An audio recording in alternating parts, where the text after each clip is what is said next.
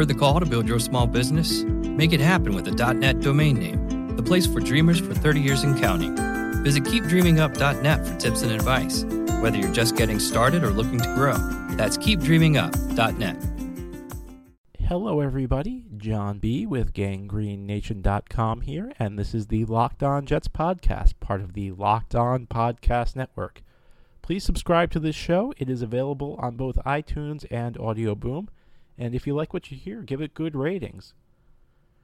Well, the Jets season is over. We are transitioning into the offseason. It should be an eventful offseason. The Jets are likely to make some pretty substantial roster changes, and the moves have begun. The Jets announced earlier in the week that Chan Gailey will not return to the team. The offensive coordinator is retiring. If you read between the lines, it seems like the Jets did not want him back, and maybe they gracefully allowed him to say that he was retiring. He really was let go. Jets also announced a number of other coaches would be leaving the staff. Today is Thursday. On Thursdays, we usually do a mailbag segment from your questions in the comment section of GangreneNation.com. So why don't we get to it? And the first question deals with the offensive coordinator vacancy, and it is the Jets have two young quarterbacks who need development, maybe a lot of development. Young coaches like John DeFilippo concern me with how little experience they have. I'm hoping for an older guy who has a track record of developing a quarterback or two. Who should we bring in? DeFilippo is the Eagles quarterbacks coach, and there have been some stories linking him to the Jets. Nothing definitive. Really, this story has just mentioned that he's going to probably be in the mix. He actually was in the mix 2 years ago when the Jets ended up not bringing him aboard. But when Todd Bowles was first hired, there were some rumors. So this is not the first time DeFilippo's name has come up around the Jets. He actually was on Rex Ryan's original staff back in 2009. With DeFilippo, first a disclaimer is I went to Boston College undergrad, and his father was the athletic director at the school, and his father ran the athletic program into the ground. He was a total egomaniac. His ego drove out a number of very successful coaches across multiple sports. So the name DeFilippo is not one that I love. I will do my best to separate my feelings from the job his father did with John DeFilippo, who is a different guy from his father. Now, that said, this is not the type of hire that would excite me. It's not necessarily the age. It's more that I look at the resume, and I think back to my college days. And near the end, when I was looking for a job after I graduated, late in my senior year, I went to this networking event that was held on campus. And one of the guy who ran it said something that really stuck with me. And he talked about how when you send your resume to a company, you need to have what's known as a wow statement to kind of get their attention, because when you're probably one out of 100 people who sent the resume, so you only will get an interview if you have something there that really sticks out, that really nobody else can say they do. And that's what the wow statement is. The wow statement is something that makes the hiring manager say, wow, this is somebody I really need to speak with. This is somebody who has done something beyond what any of these other applicants have done. And, it could be you have an excellent GPA. It could be that, you ran a successful business in high school and college. Could be any number of things. What's my point here? My point is that I look at DeFilippo's resume, and there's nothing that makes me go, wow, this would be a great hire. And it's less his age, it's less his experience. It's just, I look at it, quarterback coach with the Eagles this year. Carson Wentz, not bad. Up and down. 2015 offensive coordinator with the Browns. Not a very good offense. Did not have a lot of talent, though. 2014 quarterback coach with the Raiders. Derek Carr, a rookie. Not terrible for a rookie, but certainly did not come close to reaching the heights that he would after DeFilippo left. With the Jets, Mark Sanchez, he was an assistant position coach. I'm not sure how much you could really judge his quality as an assistant position coach. The Raiders, he had another stint with the Raiders, did not go well. He worked with Jamarcus Russell. I don't know that I blame him for that. There are lots of excuses, but there's a difference between saying this is a possible reason that this guy wasn't that great and saying this guy would be great if he was in a better circumstance. We don't know that. You're really just kind of guessing. There's nothing that really jumps out at me for DeFilippo that makes me say this guy would be a phenomenal hire. There really isn't. There's nothing that makes me say wow. There's no wow statement. So it's not so much the age. If you had a young guy who was an up and comer who had shown a lot of creativity, maybe he was on the fast track. Even if he was in college, I would not be against it. Sometimes a young guy can infuse some new ideas into a team because you're not as dead set in the ways of the past as an older guy might be. So it's not so much age as much as it is that I look at his track record and there's nothing that really excites me there. Now, I don't think this would be an abysmal hire. I don't think that this is the type of thing that I'd be really upset about, but it's also not the type of thing that would get me that excited because I just don't see a lot in his track record that suggests I should be excited. Now, who would I want to bring in? I think you got to go for either somebody young and hot, somebody on the rise, or a proven commodity. A Norv Turner, a Mike McCoy, somebody along those lines. And I'd prefer a big name because I want a guy who has a track record with where the Jets are, where the Jets are going to need to develop a quarterback. I'm not convinced Bryce Petty or Christian Hackenberg is ultimately going to be the guy the Jets build around in the future. I think they could be in the market for a quarterback early this season. I know a lot of people don't want that, but I think it's a distinct possibility. So I would like to see the Jets go out and get an established name. Ken Whisenhunt, that's a guy who has some ties to Todd Bowles in the past. So that would be, and I think Whisenhunt is a pretty good offensive coach. You look at the job he did with Ben Roethlisberger. People forget Kurt Warner. A lot of people thought Kurt Warner's career was over. He seemed totally washed up after he left the Rams, and even late in his Rams career. Whisenhunt was part of the crew that helped resurrect his career. He went to San Diego after the Cardinals let him go. Phillip Rivers had a pretty bad 2012. Well, maybe not terrible, but down 2012, people thought he may be on the downswing. Whisenhunt was, along with McCoy. Whisenhunt was the offensive coordinator. McCoy was the head coach. Rivers turned it around under those guys. So that would be another name. I want somebody who's established. I don't really have a lot of young guys who come to mind. I wouldn't mind somebody, there may be somebody off the radar who I'm not thinking of, a young creative guy, new hot guy. I don't think that's DeFilippo. So my inclination would be to go out and get a brand name coordinator. So that's where I'm going. So the next question actually deals with the coordinator position yet again. And it deals with the guy I mentioned, McCoy. And the question is, while Mike McCoy may be a good offensive coordinator per se, if I recall correctly, he's really only worked with good quarterbacks like Phillip Rivers. We need more of a quarterback whisperer. Buffalo was such a zoo this year. I was wondering if Greg Roman is worth an interview for offensive coordinator.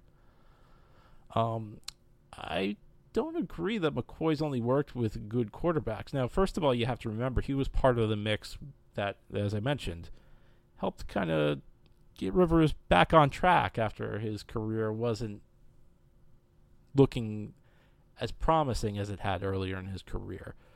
So I would, but I think, you look at his past. He was in Carolina. Jake Delhomme had some pretty solid seasons under him. Delhomme's not really that great of a quarterback. In Denver, Kyle Orton played some of the best ball of his career. Now, I know Josh McDaniels was the head coach in Denver. You don't know how much of it was McDaniels, how much of it was McCoy. So that that's another guy who comes to mind. And McCoy was the offensive coordinator for Tim Tebow. And Tebow obviously was not a successful pro quarterback, but McCoy did something really interesting. Is he kind of rebuilt the offense on the fly, put in a lot of the run-heavy, read option stuff that Tebow could run. Tebow could not run a regular NFL offense. I don't think Denver would have won a game that year. And while the offense was limited, it was he played to Tebow's strengths. He felt like a very limited offensive package that Tebow actually could execute was better than a more expansive playbook that Tebow could not execute. So Denver played, they played ball control. They ran the ball. They did not score a lot of points, but they, in some cases, kept their defense off the field. They were in trouble if they ever fell behind, but that was the best you could do with a guy like Tebow. And then Peyton Manning comes in, and I know it's easy to say Peyton Manning. Obviously, anybody could look good under him. But McCoy was adaptable. He moved from what he did with Tebow and helped Manning install a lot of the things Manning was comfortable with. Now, I don't know how much credit you can give him for that, because I think any smart coordinator would yield a lot of authority to Manning. But I think McCoy is a very good offensive coach. He definitely is a guy I would have in the mix if I were the Jets. I think he's proven himself. Now, as far as the second part of the question, it's about Greg Roman, who was fired by the Bills after Week 2. Again, a loss to the Jets, where the Bills actually had a pretty good offensive day. I agree the Bills were pretty dysfunctional this season, and you get the feeling that Roman's dismissal was not a Rex Ryan call. It sounds like the ownership may have gotten involved, and just an ugly situation in Buffalo.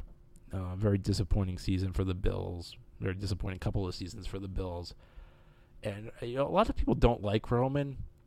I think Roman gets a little bit of a bad rap. I think he's a very creative offensive guy. I think he's had some success. He's had some success and made a couple really limited quarterbacks look good.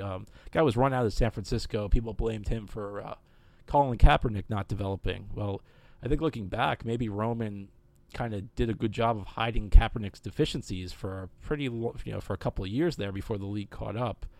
You look at Tyrod Taylor, a guy who was a career backup. I'm shocked how good Tyrod Taylor was with Buffalo, and no, I don't think he's a franchise quarterback. I see a lot of people suggesting that the Jets go out and pay Taylor big money. I think Taylor's a decent stopgap, which is way better than I ever thought he would be. And I disagreed with some people last year heading into the season. I laughed at Buffalo, and a lot of people told me Taylor could be pretty decent, and those guys were right. I was wrong. I'm not sure Roman is really a quarterback whisperer, though, so I'm not sure he's the guy I would pick. I think he's more of a run game guru, and I think he's very creative. I think for what he does it very well. I just don't think that he's the type of big-time quarterback developer that I would want the Jets to bring in. So that's how I feel on that front. Now, our next question deals with the tight end position. Tight end, Austin Seferian-Jenkins was a pretty solid tight end. Which of the potential offensive coordinators could make the best use of him? And this has been a running theme the last 2 years with the Jets. People have noted that the tight end position has not been productive at all from the Jets. And, you go through Jets history, and there have been a lot of poor moves to bring in tight ends that have not worked out for this team. You can go back years on that front. So the question deals with the tight end position. A lot of frustration there. I guess what I would say is I think the tight end, the lack of production at the tight end, yeah, you'd like a little more, but this is not the type of offense that should really be building around the tight end. Now, I know it's an assumption to say that everybody's going to be back, but look at this receiving core. If everybody does come back, you got Brandon Marshall, you got Eric Decker, Quincy Enunwa, Robbie Anderson, you got Bilal Powell out of the backfield. Matt Forte will probably be back if the Jets ever threw to him. They might realize he's one of the most decorated pass-catching backs of his generation. This is not an offense that, with the personnel the Jets have, yes, you'd like to see the offense do a little bit more, but I don't think that this is necessarily an offense that's built to run through the tight end. And as far as Seferian-Jenkins goes, I think the guy has talent, but this is also a guy who has 55 receptions in the NFL. He's been in the league since 2014. Let's not overstate how effective he's been. Yeah, there's potential there. There have been a couple good, there were some good games in Tampa, but let's not go crazy there. I think the Jets would be doing themselves a disservice if they just decided they needed to start force-feeding the tight end, because this roster, the way it's built right now, and maybe that changes over the offseason, I don't think that's really the problem with the team. As little production as you've gotten from there, I don't think that you necessarily need an offensive coordinator who is going to focus on the tight end position. Next question deals with the Oakland Raiders and the success they've had this season. Reggie McKenzie and the Oakland coaches built their offense to play to second round, pick Derek Carr's strengths and cover up his weaknesses. They gave him a great offensive line and some playmakers. That's been enough to get them to the playoffs after a three-year rebuild project before Carr's unfortunate injury.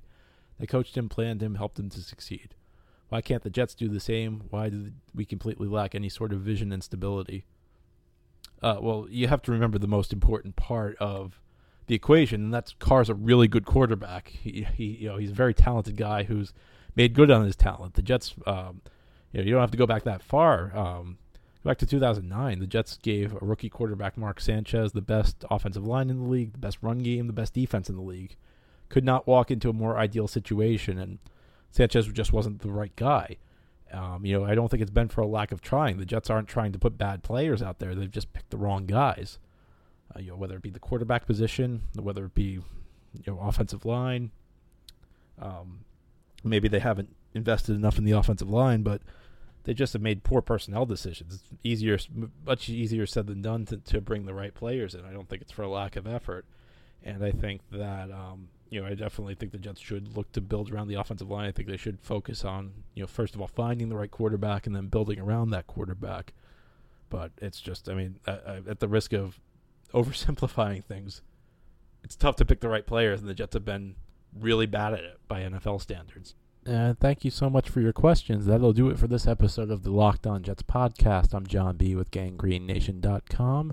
Please subscribe to the show, iTunes, Audio Boom. Until next time, have a great day, everybody. Is democracy in danger or decline? Condoleezza Rice, William Galston, and Carlos Gutierrez and others take on this question in the fall edition of The Catalyst, a journal of ideas from the Bush Institute. Surveys show Americans place less trust in institutions like the media and business. Others contend America has faced far more challenging periods and emerged strong. Leading policymakers, Bush Institute experts, and respected journalists take on this debate. Read about it at bushcenter.org/catalyst.